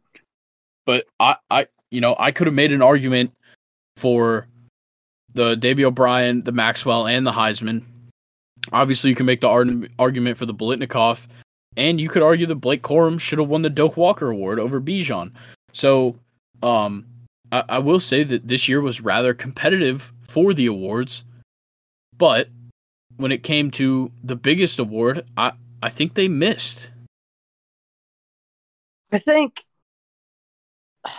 in my opinion, if I was voting, I probably would. I know in previous episodes I've said Caleb Williams, but after watching a full game with Max Duggan, I would have voted Max Duggan. Oh, 100%.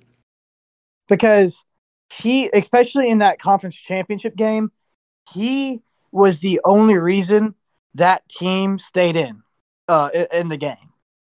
If you were to put their another quarterback in there, that TCU team would not be where they are without him. I think he was the single best player this year. But the issue is, just to continue to complain about the Heisman, is it doesn't go to who the best player in the nation is.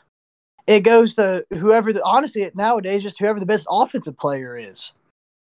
I don't think a defensive player has finished top 5 in the Heisman, or top 10 in the Heisman since Desmond Aiden Howard. Hutchinson did last year. Oh, well, that's still me just going on and the rant. Manti Te'o. But still, when was the last time a defensive player went to New York, though?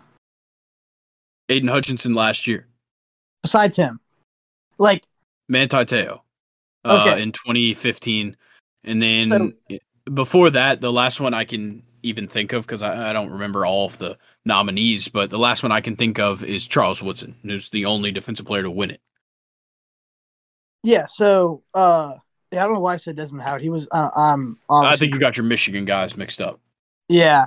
But that's only 3 players we can come up with off the top of our heads that get to go that won the Heisman. And I know it's not what it's supposed to be anymore, is what I'm getting at. Yeah, it's not. It's become, who's the best quarterback in the nation outside of Devontae Smith winning it a couple years ago. Like, it kind of, I don't care. I didn't even know that the Heisman Awards was going on until 8 o'clock when it randomly showed up on my TV. Yeah. It seemed like nobody really cared that it was going on. And it's not like there's much to talk about. Caleb Williams is playing Tulane in a couple weeks in a bowl game. They're not even playing in the playoffs. So yeah, I think it's lost its allure. But we'll move on from the award winners. I want to hit some transfer portal news before we get out of here. So just a couple things to hit. Jaheim Bell, the tight end from South Carolina, he entered the portal a week ago. He has committed to Florida State, which is huge. I believe he's a Florida native, and it's always nice to add another weapon.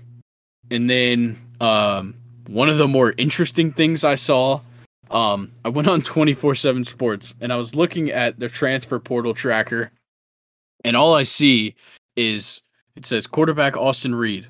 It shows Western Kentucky and then an arrow to Western Kentucky.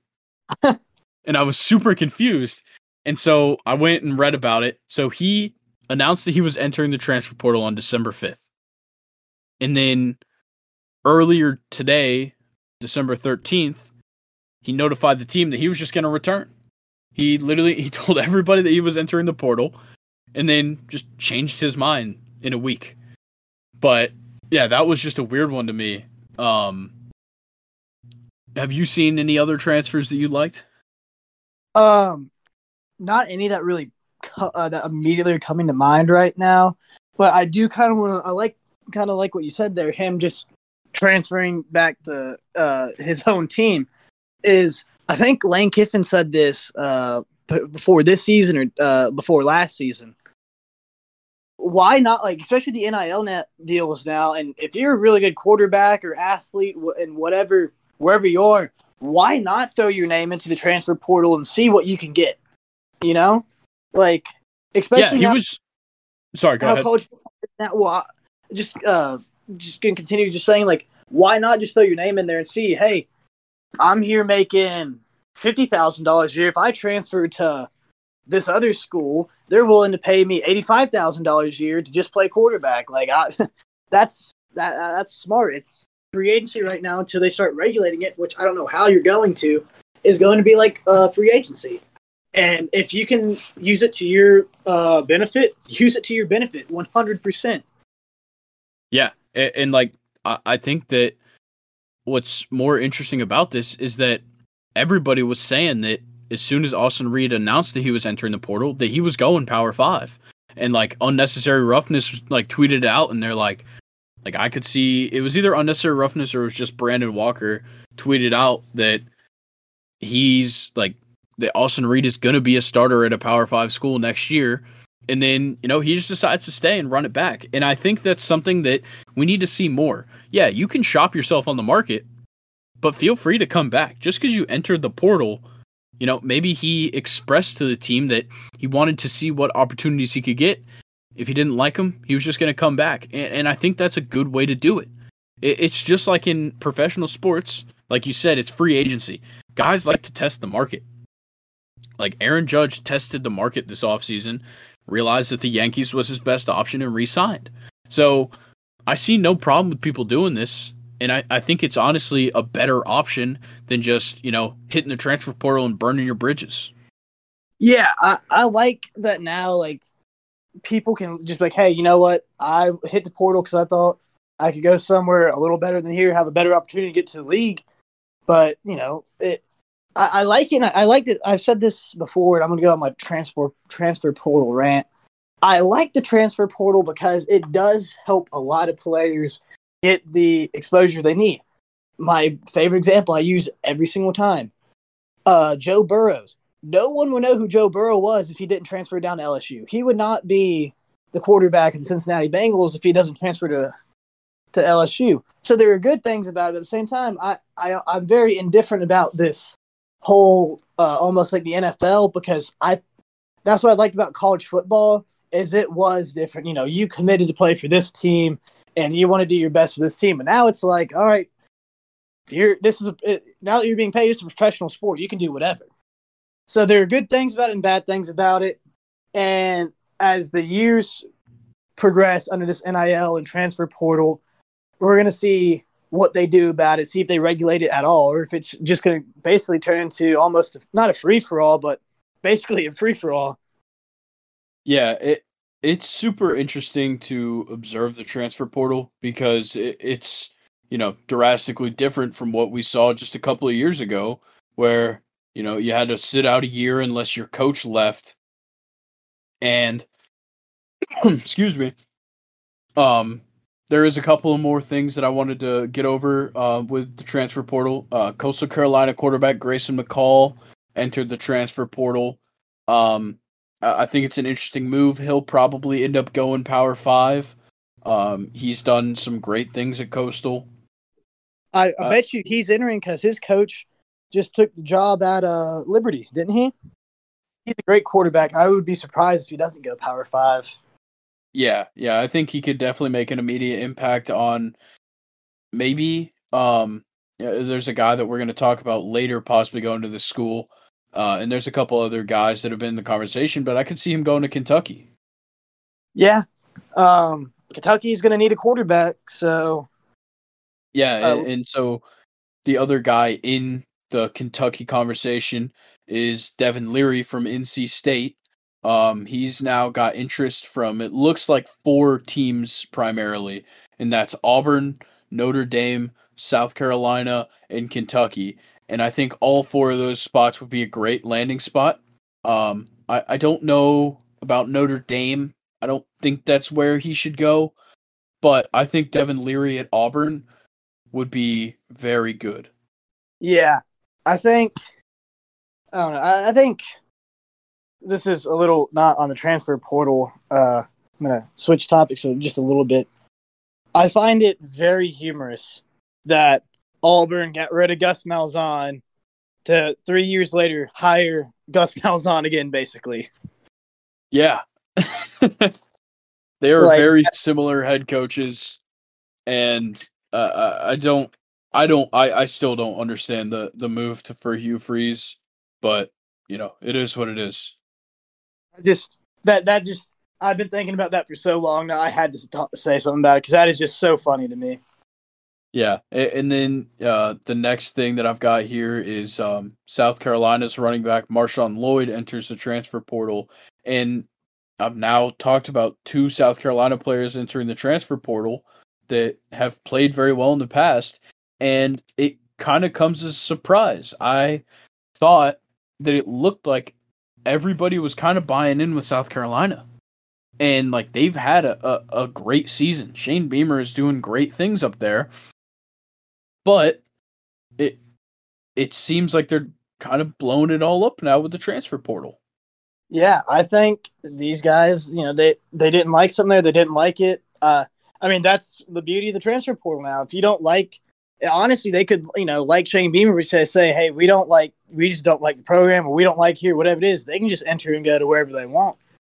I think Shane Beamer is going to have more success with recruiting players to coming to play for him out of high school. I think he's more of a traditional coach in that sense. I mean, yeah, he got Spencer Rattler and a couple others from the transfer portal, but I think he's really going to be focusing on getting the high school prospects and beating Clemson in the in-state recruiting and and things like that. Because I've said it before, that's where you're going. At the end of the day, that's where you're going to win for the long term. Is if you can continue to get great high school recruiting classes. A lot of coaches now, yes, are focusing more on the transfer portal, but teams like Georgia only had 1 person into the portal this year, and they've had the last 4 seasons a top 2, I'm pretty sure, recruiting classes every one of those seasons. So they're going to be okay, and they can take in a recruit players from the portal if they want. But being able to win at the high school level is still where the perennial powerhouses are going to continue to win. Yeah, exactly. College football is a recruiting game. As much as you want to say that the transfer portal is changing things, and of course it is, it's still obvious that you got to recruit. You can't make an entire team out of the transfer portal. Maybe Lane Kiffin wants to try that, but it's not going to happen. If you look at Lane, if you look at his recruiting classes, he's still having top 20 recruiting classes in the nation. And what he's doing is he's picking up the best prospects that still fit his playbook out of the state of Mississippi and Memphis and surrounding areas like that, and taking in top prospects from other states, but he's only taking in a certain amount and then still hitting the portal. Because he still understands that if you have to keep in players that you mold and you bring up, because that's what you need on a team to create the culture of your team. You can't just continue to have. You can't build a college program from a bunch of random players from all across the country, because that's not how you win in college football. College football is all about the culture, all about what you build in college and the experiences you're going to have and what you're going to learn. That's what college football is about. And that's why getting kids when they're young and building them up is still going to be the best way to recruit in college football. Yeah, 100%. And I think the only thing that would take away from, recruiting a guy, building him up, making him great is when maybe you're not a powerhouse school. It's happening to all of these group of 5 schools where these coaches do a great job of recruiting a couple guys that, turn out to play very well. They could have been, 3-star, 4-stars in high school, ended up going group of 5 because they wanted to start. They get the reps, they work well with the coaches, they start being successful, and all of a sudden they leave. Yeah. And so you're leaving some of these guys, or at least some of these teams, in a bad spot for your personal benefit. And I get it.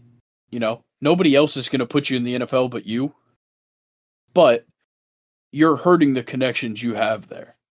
Yeah, and I just have a couple quick things to say on that is I think this is one of the best – the transfer portal is one of the best things and one of the worst things for those group of 5 teams for the exact purpose you just said.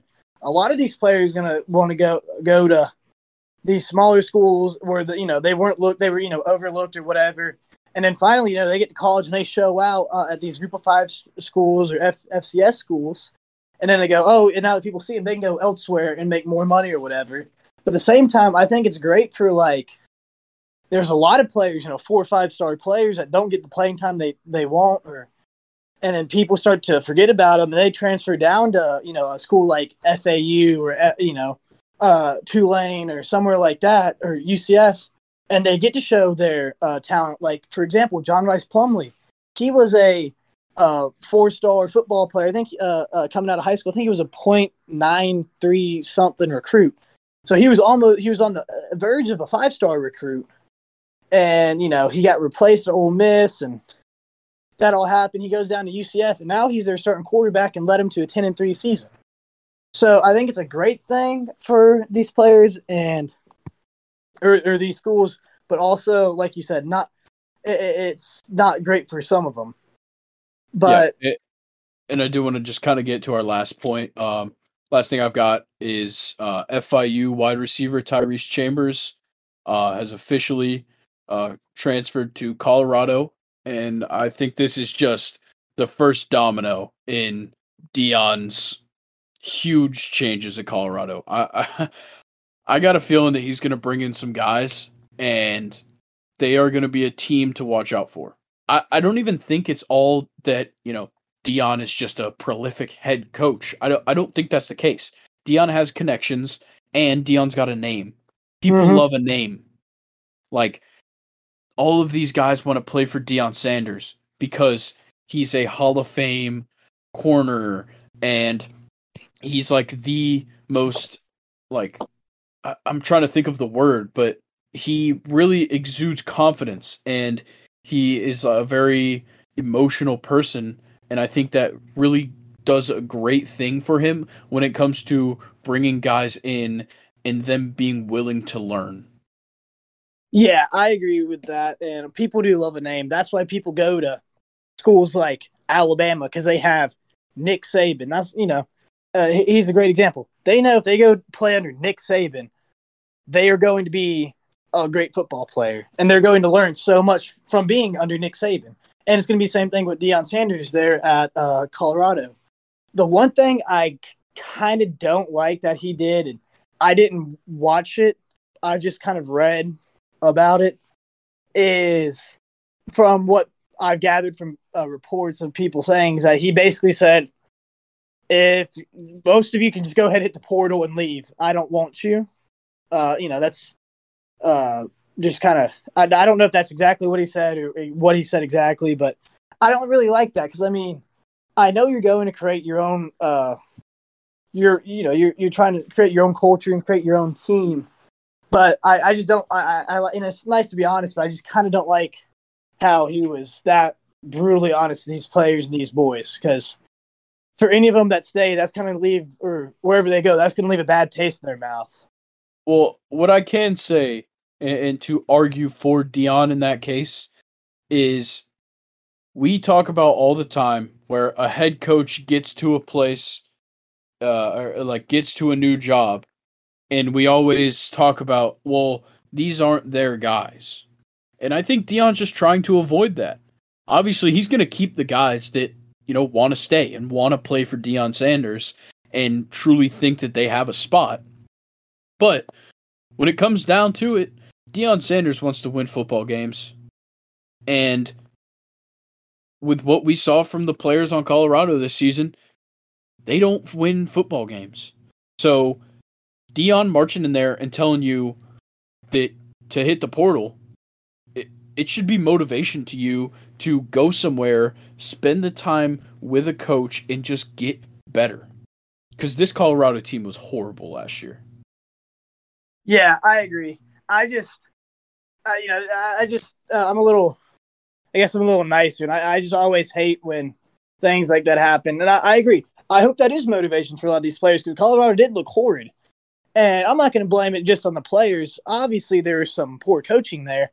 But I do hope all those players get their time to shine wherever they end up being. I think that'll do it for us. Is there anything else you wanted to talk about, Brock? Not that I can think of. I think we hit about all the points I wanted to say today. All right. Well, once again, thank you to Brooks for sponsoring this episode. Make sure you check out brooksrunning.com or your local sporting goods store to get geared up for these holidays and get ready for those New Year's resolutions. But, yeah, I think that's going to do it. We will catch y'all on Friday, our first ever Friday episode, a newcomer to the show, and I think you guys will really enjoy it. So we will catch y'all on the Friday episode. See ya.